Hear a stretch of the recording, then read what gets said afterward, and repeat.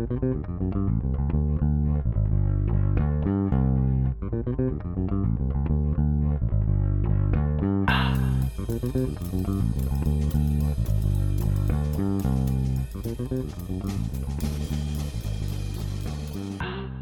welcome to another episode of Let Me Say This. I'm your host, Tony Kristen Walker, and I have a guest. Y'all, I love it when I have a guest. So today, you guys may remember our podcast on Black kids and white families. So I have my good friend, co-parent. Started to say, what happened to wife? How did I get demoted to good friend? Dr. Brian Welch from UAB. How's it going? Good. Well, cool. So, our conversation, a lot of people have been talking about that last podcast. Yeah, apparently it really shaped some minds. Well, conversations like that need to be had, and I think I like having those conversations with people who are in tune and connected, and you are definitely in tune and connected. So, for those of you who haven't listened to it, check out my next to the last podcast. Talking about Black kids and white families, because Brianna's an adoptive mother. What's the best term for that? I say adoptive parent. I'm not sure, really, to tell you the truth. It's more problematic when we say it about children. So, like when we call a child an adopted child, right? Well, that makes it part of their identity. I love the bonus kid when you talk about blended families. Like, yes. I have a bonus child. Like, bonus just sounds like you actually gained something. Yeah. But they're children, and they're our children. And I don't like the adopted thing either. Maurice is my son. Right. That's what it also, is. People end up saying weird things like, do you think about having one of your own? Like, this one is mine. Like, yes, I do. Meet him. Here he is right here. So, we had a conversation, and we wanted to talk about something differently. So, Brian, why don't you kind of lay out what our conversation was about? So, you called me with this story that a white woman of a black son had said to two black men in a restaurant, basically, I can teach him to be a white woman, basically. Like, I know how to raise him to be a white woman in the world. I have no idea how to raise him to be a black man. And this is something I've struggled with a lot with Ben. Right. And there's like layer upon layer upon layer of complexity. And it is hard because, Ta-Nehisi Coates has, in Between the World and Me, he has this great section when he's talking to his son, right, where he says, you will have to be responsible for your body in a way other boys will not understand. And importantly, you will have to be responsible for the bodies of all black men in a way that other people will not understand. Right. But then he says, it's not just you. Women will have to be responsible for their bodies in ways you don't understand. And I think it's so hard because I am a woman, I'm really scared of these threats, right? So I'm aware of these certain dangers, and, I'm aware of all the tips women get about how to avoid these dangers. Right. And, but the dangers my kid faces are really different. And in particular, he will face dangers from people who look like me. And he will be perceived as a danger to people who look like me. So trying to figure out how to raise a young black man when I don't know what racism feels like. Right. I am terrified of racism, right? I am terrified of being the mother who's crying on TV because her innocent kid was killed by some do-gooder. I'm terrified of that moment. And so it's like the most important thing to me to teach him how to navigate the world that way. But then as a woman, it's also really important to me to teach him to be a man that respects women, right? So that's there. How's that for a layout? So the situations are the same yet different. I went to a sexual assault conference a couple of months ago, and there was a guy by the name of Obi West who's out of Los Angeles or somewhere in California. He had this shirt that I love. It said, "Cleavage is not consent." I know. I've seen this picture of you with this. I love that shirt. But it also says that coercion is not consent. Right. Then there's all these conversations about what consent looks like when you're talking about women and when you're talking about sex and things like that. But there is not a lot of conversation, I think a lot of productive kind of conversation about what does it look like when you have to literally walk into a room and redefine yourself because of the room that you walk into. So I'm hoping. I know Mandy is probably gonna listen to this because I'm gonna tell her to listen to it. But Maurice started Red Mountain Community School back in 2016, I guess. So he's been there. This is his 3rd year, and I love Red Mountain. I really think that it should be the model for what schools should be, just because of the caring that they have with the teachers and the way they treat the kids. But coming from an old school upbringing in public schools and a black family in which there was a disciplinarian, there were a couple of things that were a little foreign to me. So Maurice had gotten into a little tete-a-tete with these kids, and Red Mountain, like they're gonna bring the kids in, they're gonna make amends. They're gonna make amends and make their peace, and then they're gonna go about their business. Well, that's fine. We talked about a bunch of white kids, and so Bobby had told me what happened, and we talked to Maurice about it, and we told him, like, listen, if someone escalates something with you, you cannot raise the stakes because you will end up getting shot. No matter how you feel. No matter how you feel. There's a chance that you may not be able to walk away from the situation. So that was the living in America as a black man conversation. So then we had the old school just respect conversation, because had it been me, my grandparents would have said, now you go back up to that school and you apologize to your teacher for acting a fool in her class, and you apologize to anybody that you offended. So I texted Mandy and Melanie, and I was like, Bobby told me what happened, blah, blah, blah. And I was like, well, Maurice is going to apologize. Mandy sent me this text message back. I just pulled it up. She goes, I really don't think Maurice has anything to apologize for, ! Sounded to me like he was being taunted by some kids, and he responded in kind. He was able to say his truth, and they said theirs, and they found peace. He was at no more fault than the rest of them were. Did he tell you something different? And I was like, no, he didn't tell me anything different. But I told her, I said, no, I just don't think that he should have responded in kind. I'm glad that you understand that, but we have to help him realize that his reality isn't the same as the other kids there.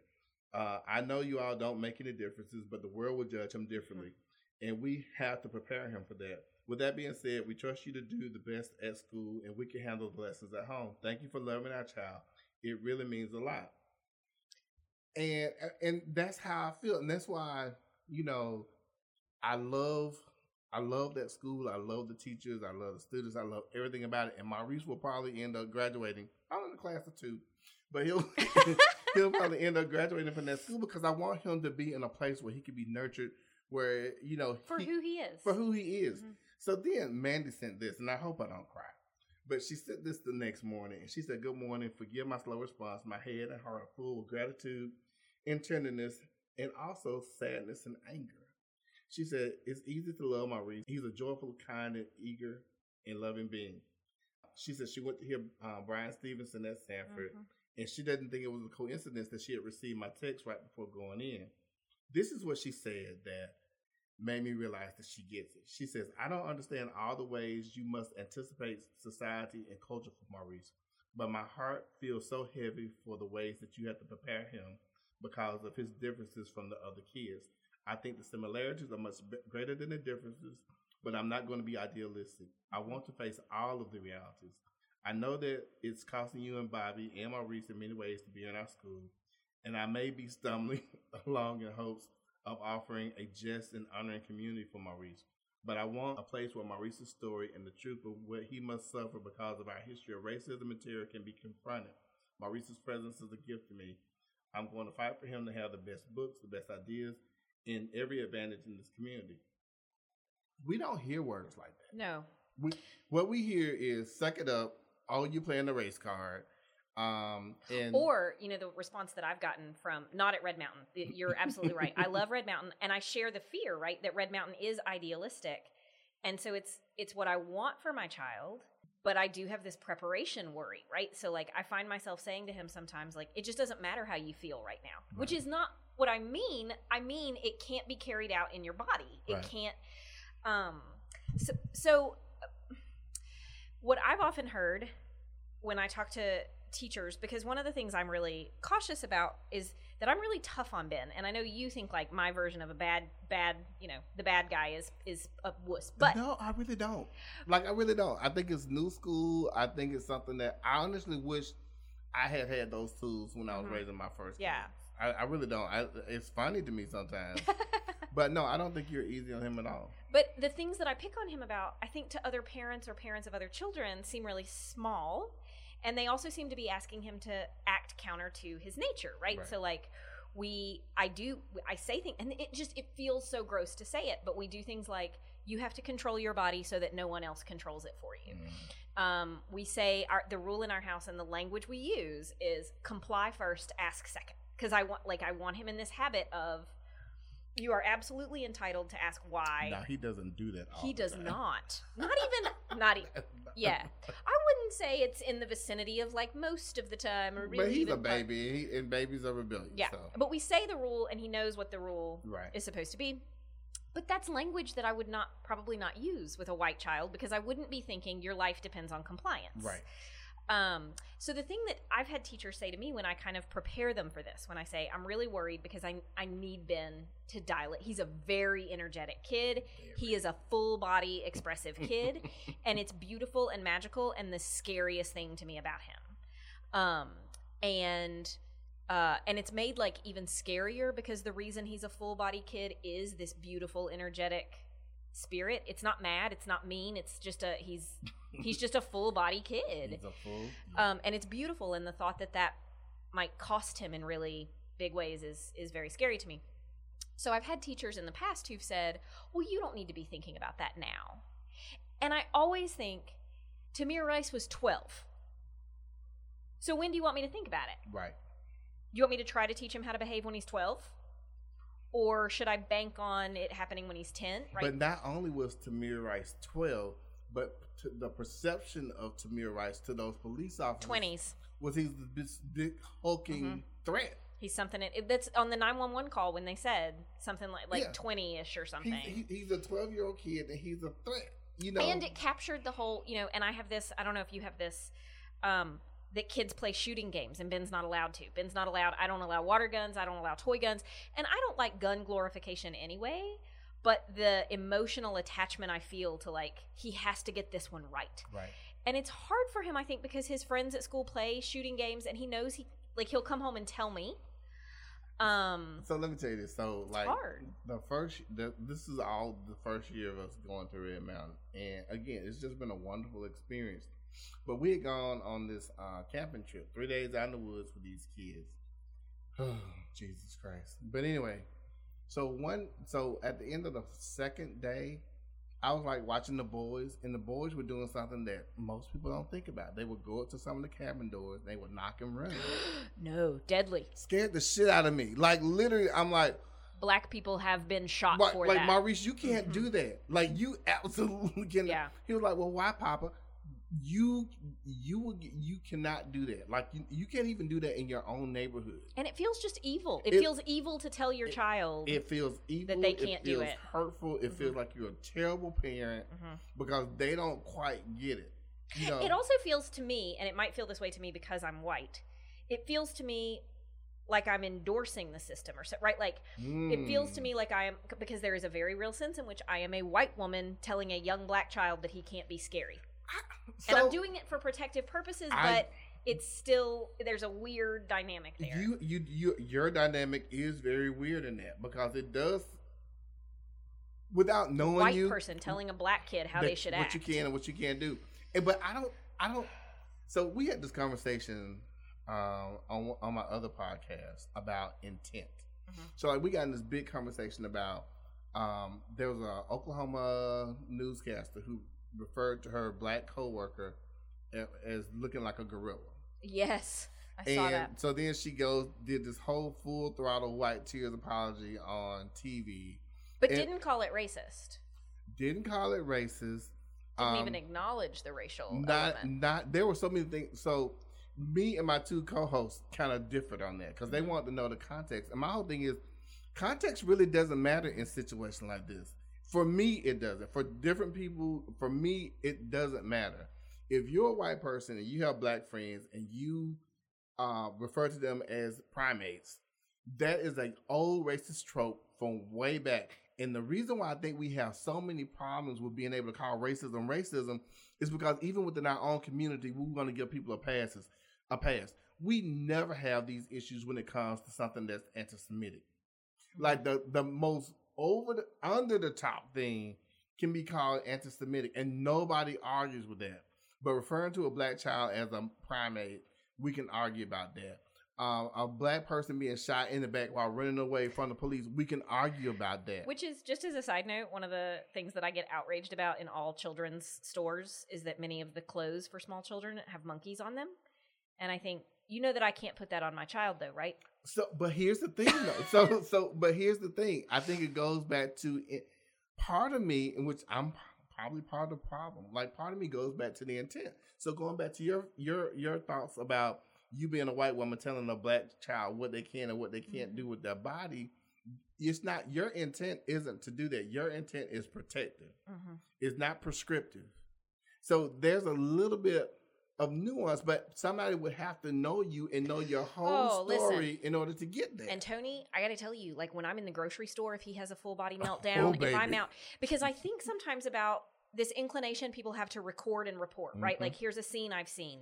And I think about, I am tough. And I am short with that. Like, you can't do this. Right. And in a public setting is particularly where you cannot. Like, if we're at home, I will send him to his room and he can flail and melt down all he wants to. As we have seen. But, right? Like, I don't physically restrain him if we're at home, But it is it's not that I'm worried about what people think about me, but I do worry about his lived experience of being in public and having a white woman tell him to control his body before somebody else does, or tell him comply first. But you're almost in a place where you can't win. Yeah, because even with that situation, there's a dichotomous breakdown.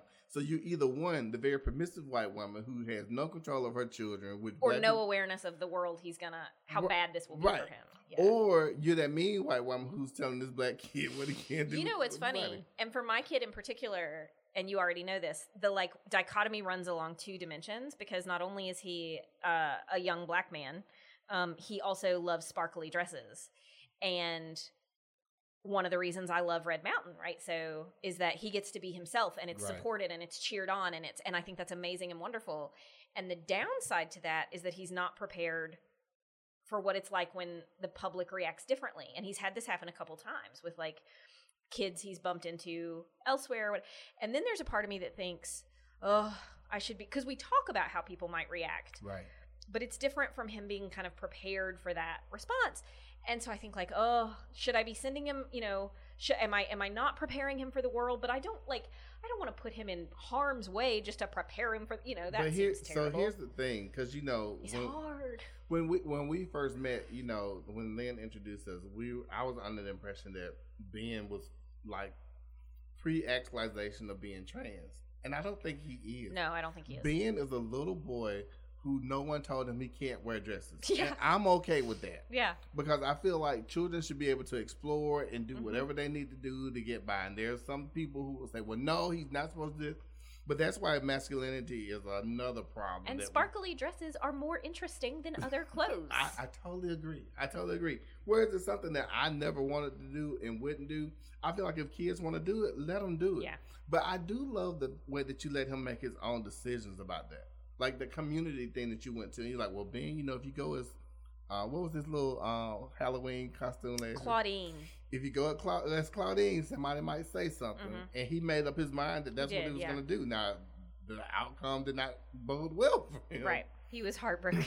But, that's his decision. And I think we have to let kids have some sort of autonomy when it comes to, it's really issues about their identity and who they are. Yeah, for sure.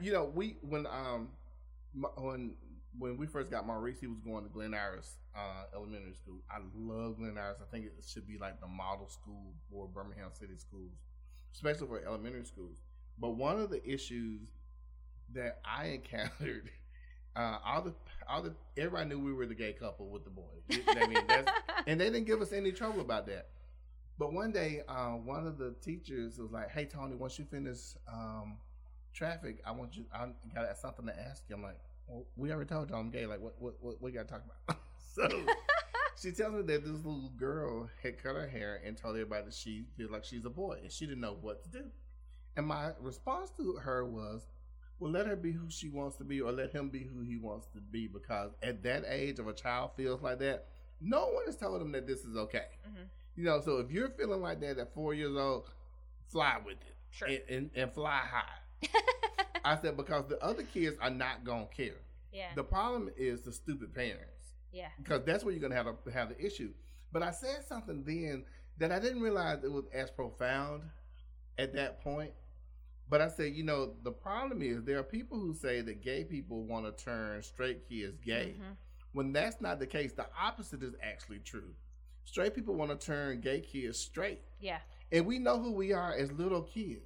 You know, none of us wake up at 13 and go, I think I like the way that football player likes. You've been looking at boys since you were 3 or 4 years old. You know, but you've been afraid to express it. So I do think that there's a lot of value in being able to let children make their own decisions about how they want to express themselves and when and where.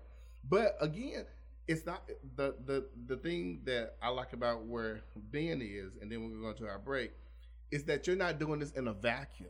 Yeah. So, you know, when you think about the protective factors that go with the great school that both of our kids are going to, they get the ability to be who they are without anything. But when they come back home, then you go into the reality of the real world. Right. You know, so there is no, I'm just living in this bubble. And when I turn 18, I'm outside the bubble. I don't know how the fuck to deal with this real world. Yeah, no, you're coming home to a mother who says, like, it does not matter how you feel. You may not move those arms that fast, right? Like, right. Look, so this brings us to a good part for our break. We're going to go on break and we're going to come back. AIDS Alabama is now doing free in-home HIV testing. That's right. How? Right. If you can't come to us, we'll come to you. A lot of people don't like coming into places to get tested. We will come to your house and test you there and give you your results. In your car. Or the park. Wherever you want to meet us, we'll meet you there. At the beauty shop. If you'd like to make an appointment to get tested, go to www.gcbham.com. So we are back. Thanks again for listening to Let Me Say This. Whatever platform you're listening to it on, please be sure to rate us, like us, share us with your friends. These are some really good podcasts that we're doing. So we kind of got off on a tangent about the race and sexual identity issue as it pertains to our kids. But I want to go back to, you were talking about the issues with women and how women have to protect their bodies as well. Yeah. So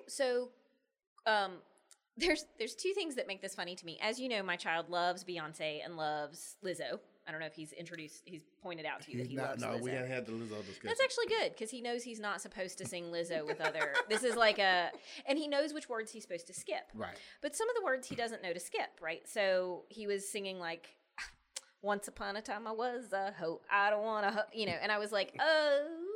So I was like, it's not technically a bad word, right? So we're trying to have this distinction and trying to explain to a young child, like, there are words that if you use them, it is disrespectful to women. Right. And you may not use them for that reason. So yeah, it's strange to try to raise a young boy as a woman, because I'm particularly concerned that he grow up to be the type of person who makes the world better and safer for women.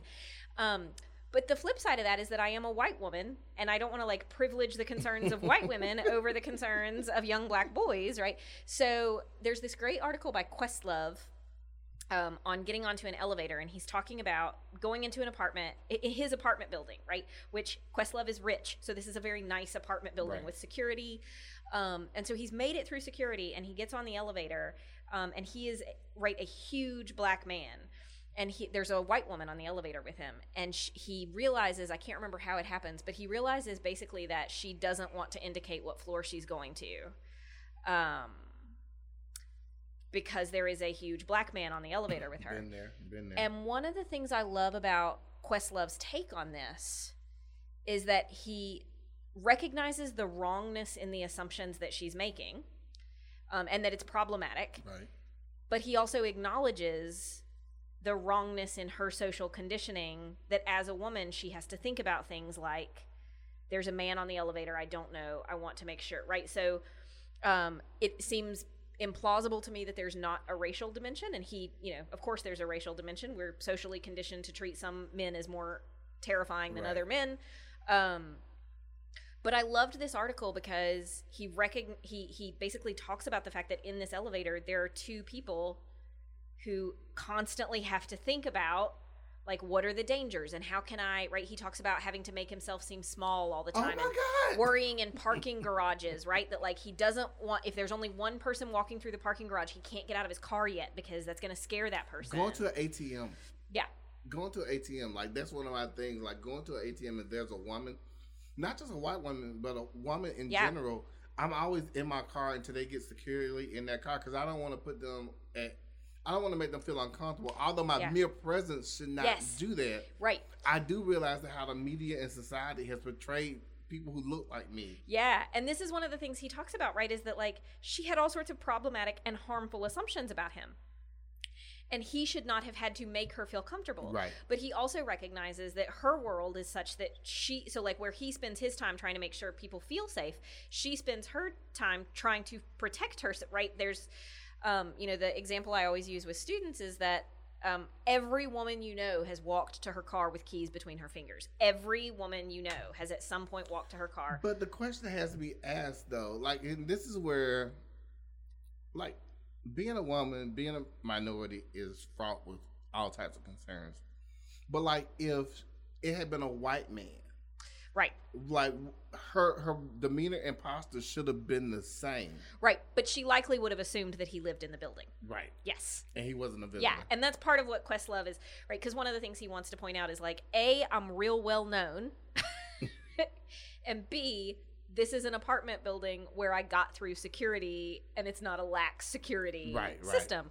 So why wouldn't you have extended to me the courtesy of assuming that I live here just as you would have for somebody else? That happens all the time. On one of my favorite podcasts, The Read, they were talking about that. Crystal was talking about that maybe like a month or so ago, how there was a woman who asked her, well, where do you live? Where are your keys? Like, bitch, I live here just like you do. Yeah.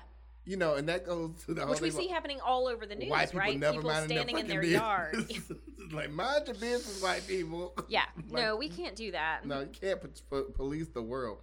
But the other thing with bodies, there was at this particular conference I was at, there was a woman who told her sexual assault story. And I don't want to rehash it, but as a woman, you have to be on your P's and Q's all the time. Yes. And the sad part about it is there is a racial component that makes you more environmentally aware when you're around black men.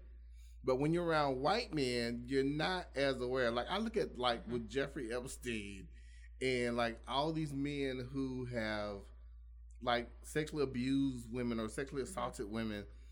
And there's a strange relationship between class and race as well. Because if you have enough money, then you're not considered to be one of the average Negroes. You're almost like the acceptable Negroes, like Bill Cosby, the good kind, the good kind. Like, how does Bill Cosby rape that many white women?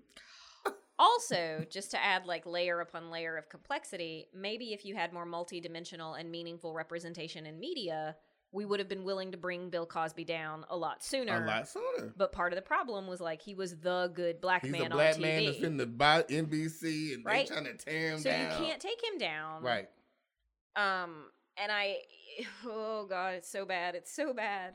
The other thing that's hard for me is trying to figure out how to balance it. So for Ben, what I try to do, right, is balance it by making sure that he's around people who look like him. So, right, you and Bobby are a real big deal to me, because I need black men teaching him how to be a black man. But then it's also hard. So, like, where I used to live, I went to a predominantly black church. That was the only place really where he would see other people who looked like him, and I would be in the minority and he would be in the majority. But then there's a worry that that's using people, right? That's like, you cannot win. I found some black people. Would you mind being in the presence of my child? Look, I found black people. You can't win. Right, and it's really hard. And then because white people are so rarely in the minority, it's really uncomfortable, right? Because we're not used to that experience. And it's really uncomfortable. And as a result, I often like wasn't my true self in these contexts, right? It's a little different from me with you because most of the times I call you or ask you to I'm losing my mind. So you're seeing like the worst version of me. So I worry less about being inauthentic, but, you know, there is this worry that like when you're in the uncomfortable minority, suddenly you're more deferential and suddenly you're, you know, and it just is, it's so hard. Cause you never want to use people. And I do think there's a tendency, especially when like institutions and schools talk about diversity initiatives, I think there's a tendency to treat Black people like they're in service to a white person's personal development. Right. So like, oh, we want white people to be around Black people so that they become better people. And I think that's using, that's not. Can you do that on your own without using people in the process? That's not the job. Yeah. But then I worry that like I do something similar when I'm like, oh, Tony, can you talk to Ben about X, Y, and Z, right? Like so far Ben has stayed away from guns, but the minute he doesn't, you will be the one getting that phone call. Which I accept. I mean, like I think it's different when you formed a sense of community. Like we don't have the village. Yeah, a village. Like we don't have a casual relationship. Yeah, you know, true. we show up each other's houses. I mean, we talk all the time. So there's a difference between having a bona fide relationship or just using people when you need some Black explanation for something. You know, and I think. That's true. We have pizza even when I'm not worried about his future as a Black man. Right. But, you know, there's always, like, you know, always lurking in the background, you know, the issues that we have as a society, as a country or race, and with masculinity. Like, you were talking about the issue with females. My nephew, my oldest, well, he's not my oldest nephew. I got so many different levels of kids. So my nephew, who is 14, he identifies as gay. He wants to be a photographer. He's really, really smart. I mean, I love this kid. I've pretty much raised him since he was 3 years old, and we've always known that he was going to be on our team, and we just waiting on him to come through with the goods, right? But what I like about him, what I like about us, like people, like there are people who really think me and Bobby are like Facebook bullies. We're not bullies. We just don't take shit off people and don't come to me with some bullshit. You prize things other than civility, right? I do because I'm going to cut your ass out if need be. No, I think prizing civility got us Donald Trump. It absolutely did.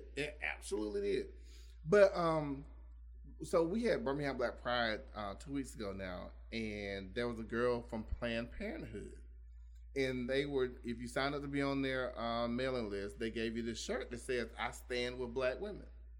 Now, I've never had a conversation with Quintus about why it's important to stand with Black women. Yeah. I never really had a conversation with him about a woman's rights to her body being under attack or under siege. But for him to say, I like the message of this shirt. Yeah. You know, and it means that you're doing something right. That children are gives learning. You faith for the future. Right, that they're learning through you vicariously. But he's not just looking at his levels of marginalization, being a Black man and being, you know, someone who identifies on the LGBTQ spectrum. But he's also looking at other people who are having problems caused by these nut jobs on the right. Which is not a skill white feminists are known for. You know. I don't mean to laugh at that. I do mean to say... it's funny when you think about it. It's also funny because you only hear... I mean, it's funny to me... So the thing that makes it especially striking to me is that often when we talk about, say, wage disparities, they always cite the white woman's dollar figure, right? Employment as well. Which is weird because your case gets stronger if you would point to the Black woman. Like, how egregious the gap is more glaring. So there's something weirdly strategically misguided about ignoring women of color when you're it's just such a bizarre thing. White feminism is dangerous. White LGBT activism is dangerous because people who have marginalized communities who intersect with whiteness are marginalized or minorities when it's convenient, but they're white all the time. until white people show them that they're not. Mm-hmm. You know, there was a podcast that was listened to called Seen on Radio, and there's a series second season called Seeing White, and there was this thing I think we talked about that with the Sikh. Yes. You know, in the 1920s, the only way you could become a U.S. citizen is you had to be white. Right. So we use the word Caucasian, which is taken from the Caucasus Mountains, and the Sikhs are from the Caucasus Mountains. Yeah. And so this guy was like, well, you have to let me in because, one, I'm from the Caucasus Mountains, so I'm Caucasian. I'm a high-level Sikh, and we treat low-level Sikhs the same way you treat black people. Yeah. So I have to be white.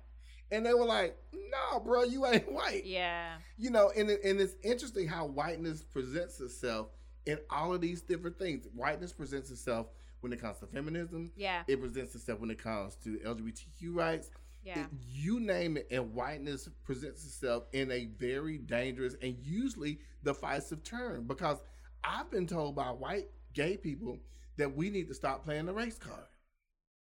Wow. You play the gay card all the fucking time.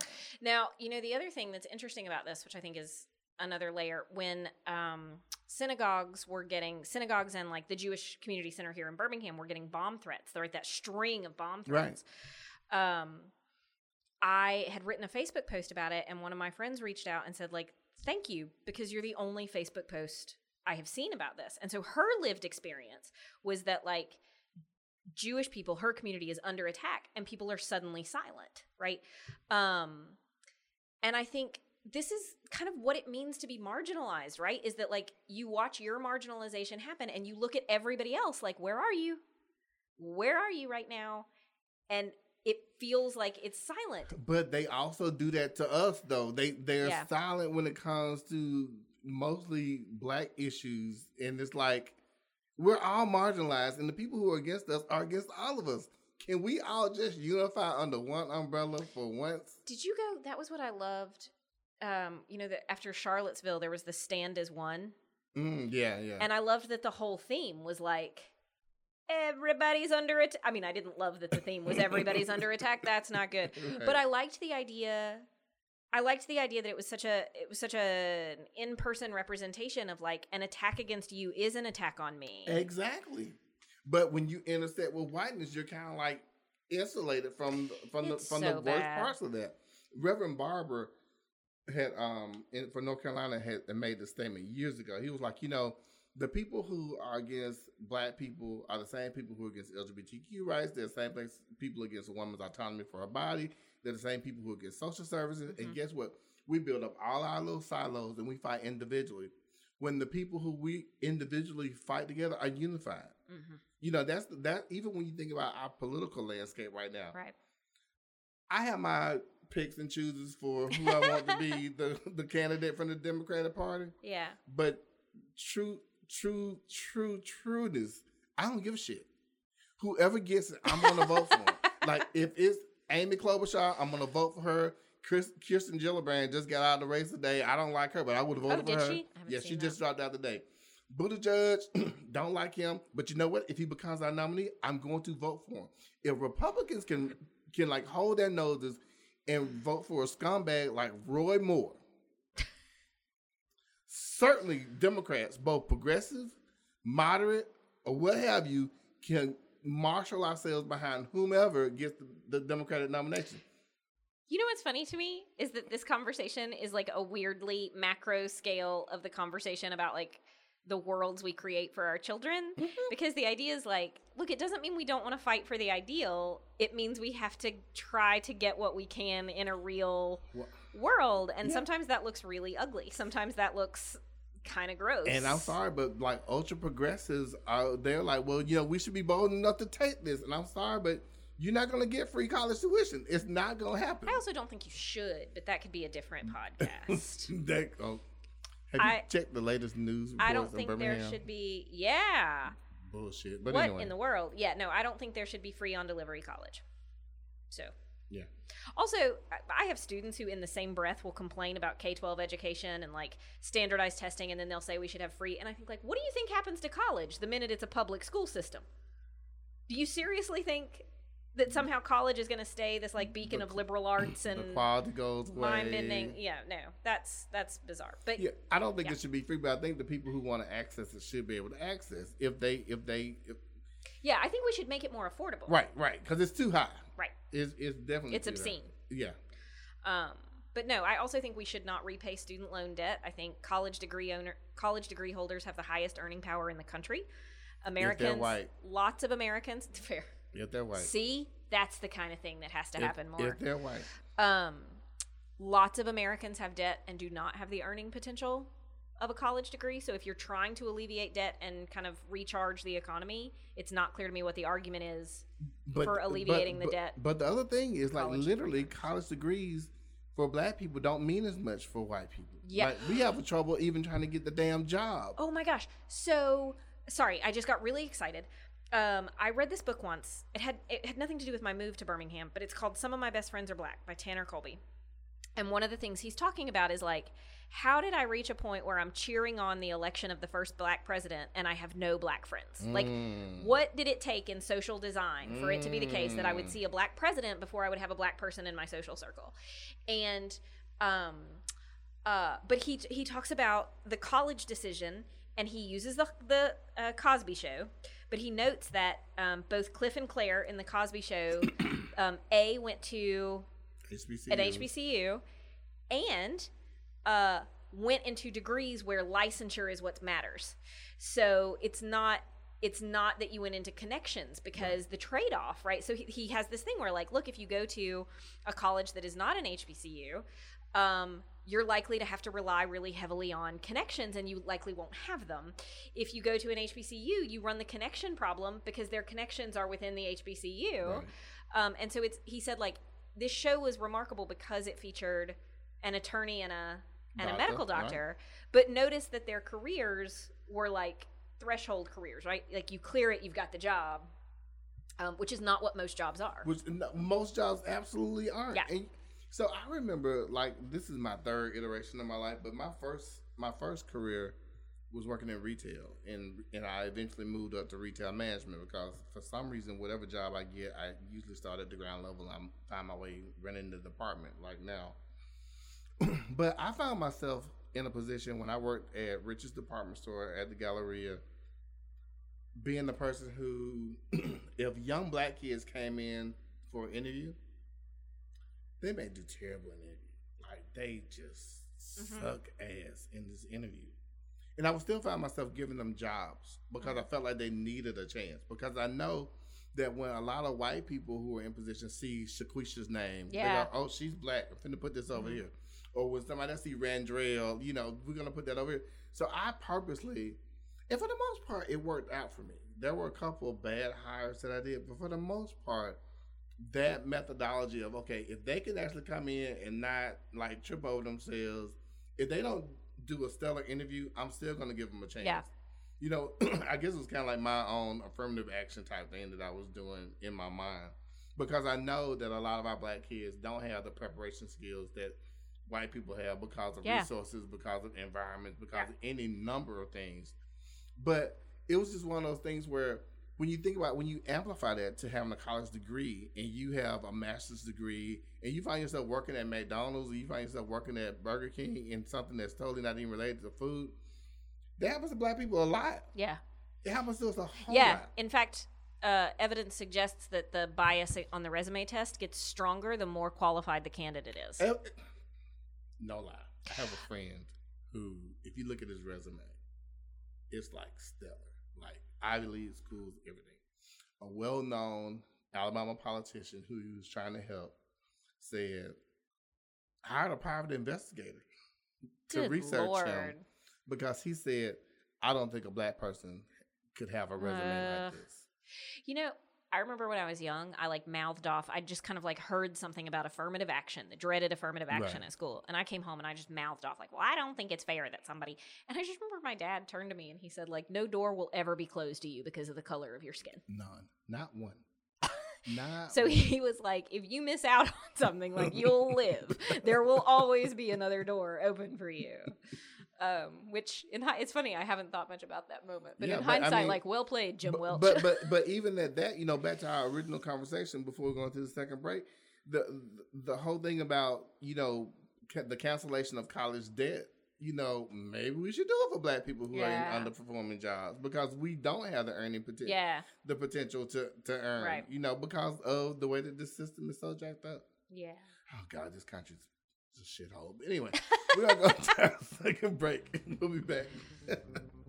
AIDS Alabama is now doing free in-home HIV testing. That's right. How? Right. If you can't come to us, we'll come to you. A lot of people don't like coming into places to get tested. We will come to your house and test you there and give you your results. In your car. Or the park. Wherever you want to meet us, we'll meet you there. At the beauty shop.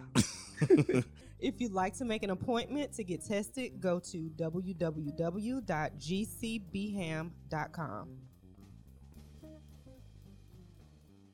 So we are back. Thank y'all for listening. Some of these off-air conversations are pretty good. We should just have our own podcast series. I'm down. You can come on this one anytime. So to finish this out, I want to talk a little bit about what social justice looks like. Like when we talk about social justice, for me, it's all about making things whole. How do you kind of get your fair shake or your shot, shooting your shot or being at bat? And so during the break, we had this interesting intro about Rosa Parks. Yeah.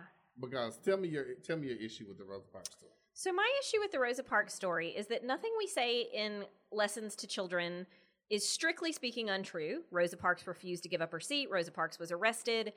Following that, there was a bus boycott that changed. But my worry about this is that it leaves out information that's really critical and that has to do with the values we want to teach about racial justice.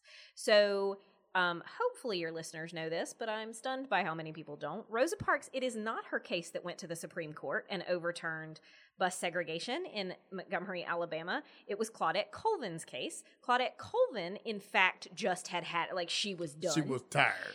She was the one who was like, And neither one of them were that old. Let's start there. Sweet little. So she was pregnant and unwed and couldn't be she had also resisted arrest and they needed a clean cut case.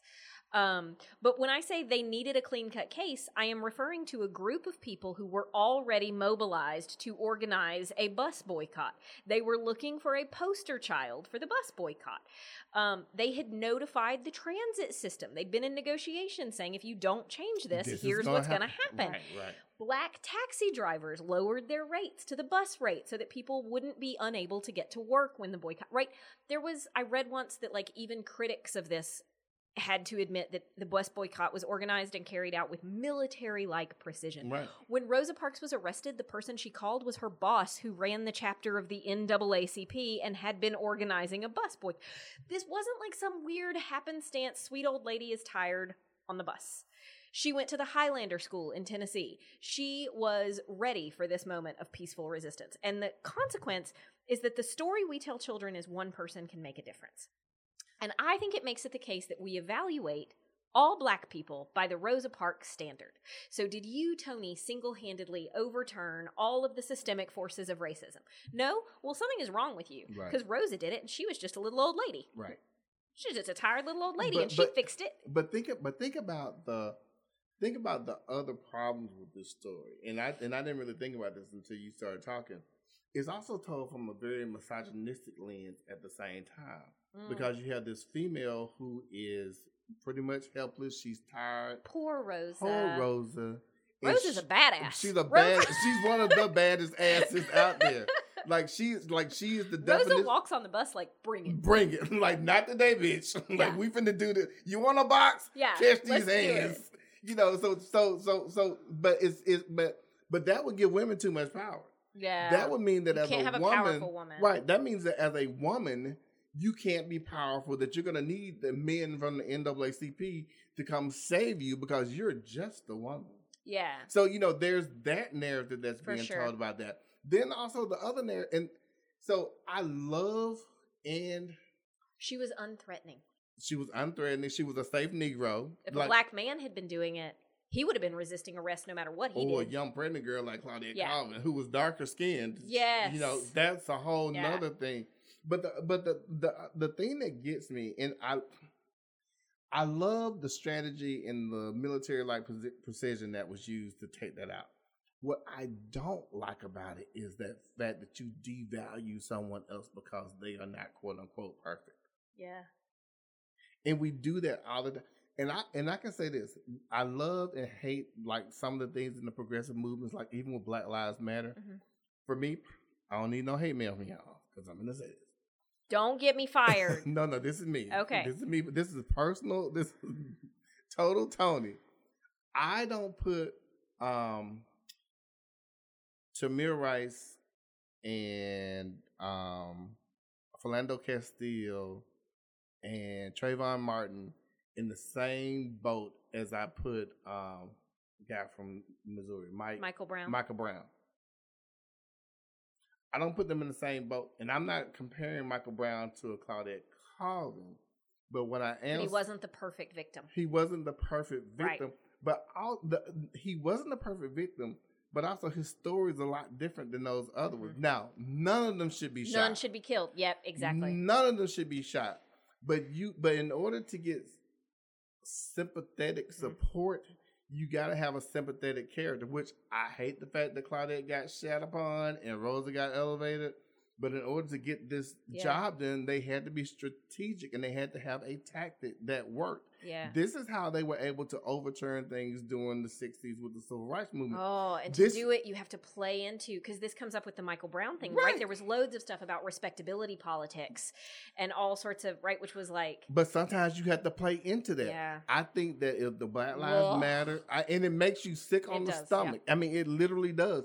But I think in order for the Black Lives Matter movement to have gained even more ground and even more support from not just non-Black people, but other Black people, I think it should have been a little bit more strategic and not such a decentralized movement.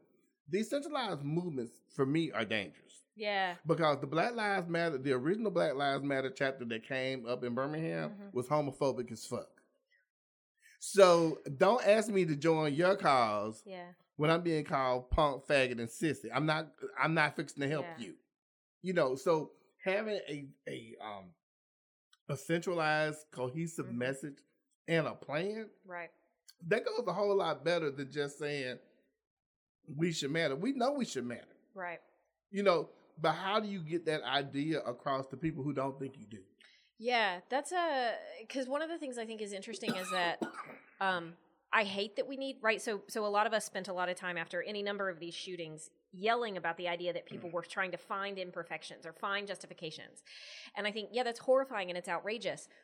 It's also what you know is going to happen, right? And there's a meaningful sense in which that's a social act. We tolerate that. We look for explanations.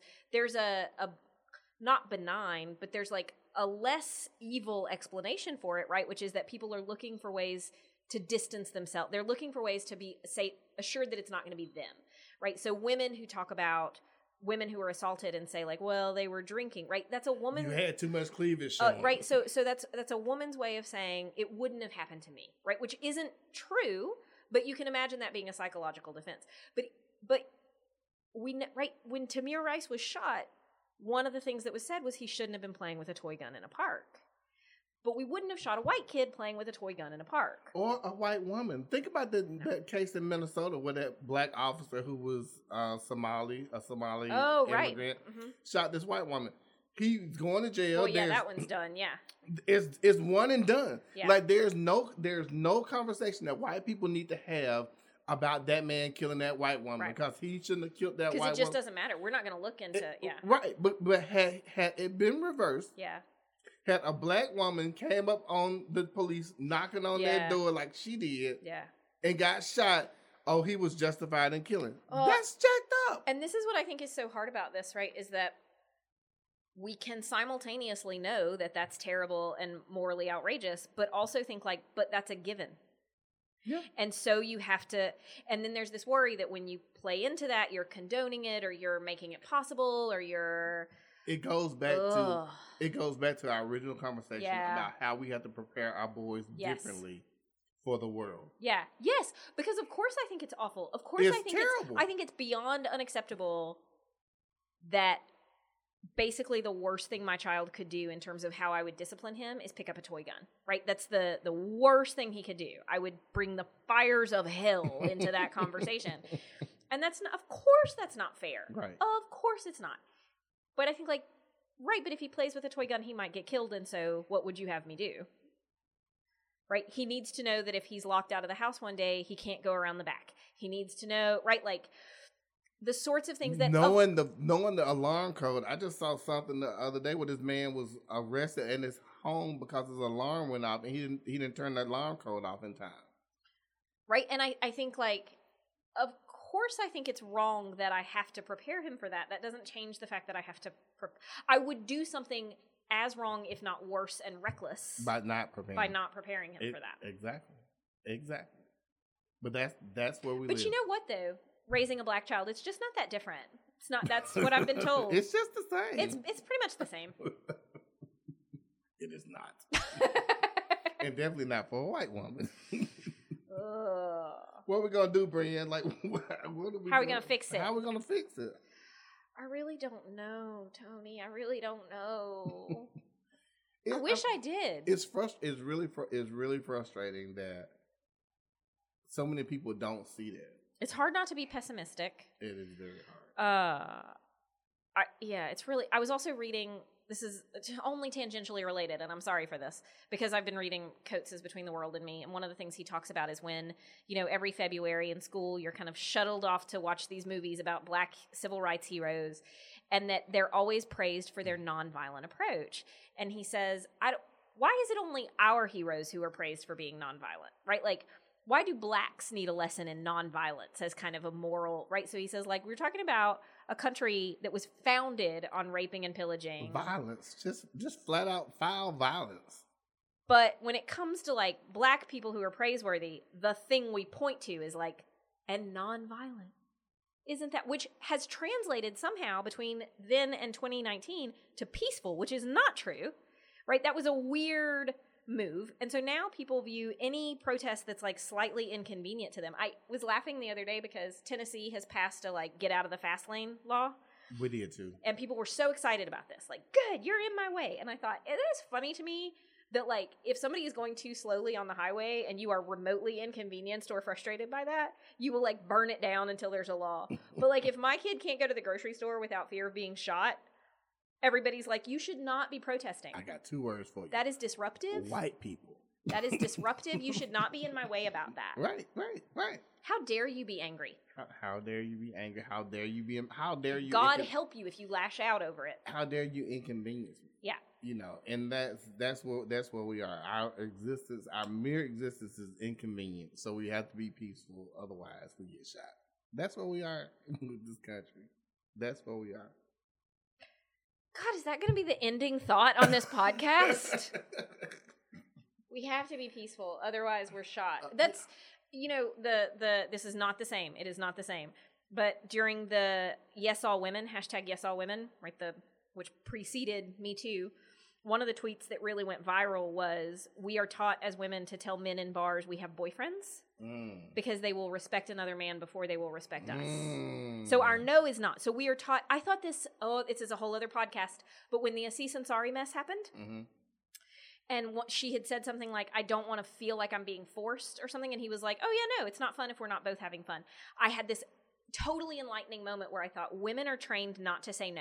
We're trained to either do it and deal with it, or find a way that conveys that we're not wanting this, but without actually saying no, because that's dangerous. And men are taught to listen for the word no. So I read this conversation where I thought, like, oh my God, we've taught women not to say a word that we've told men is the only word they have to listen for. Oh my God, yeah. What? Yeah. What? Yeah. So. And that's not consent. So I don't want to, but it can't be the case that it's like black people have to be peaceful and women have to just be compliant.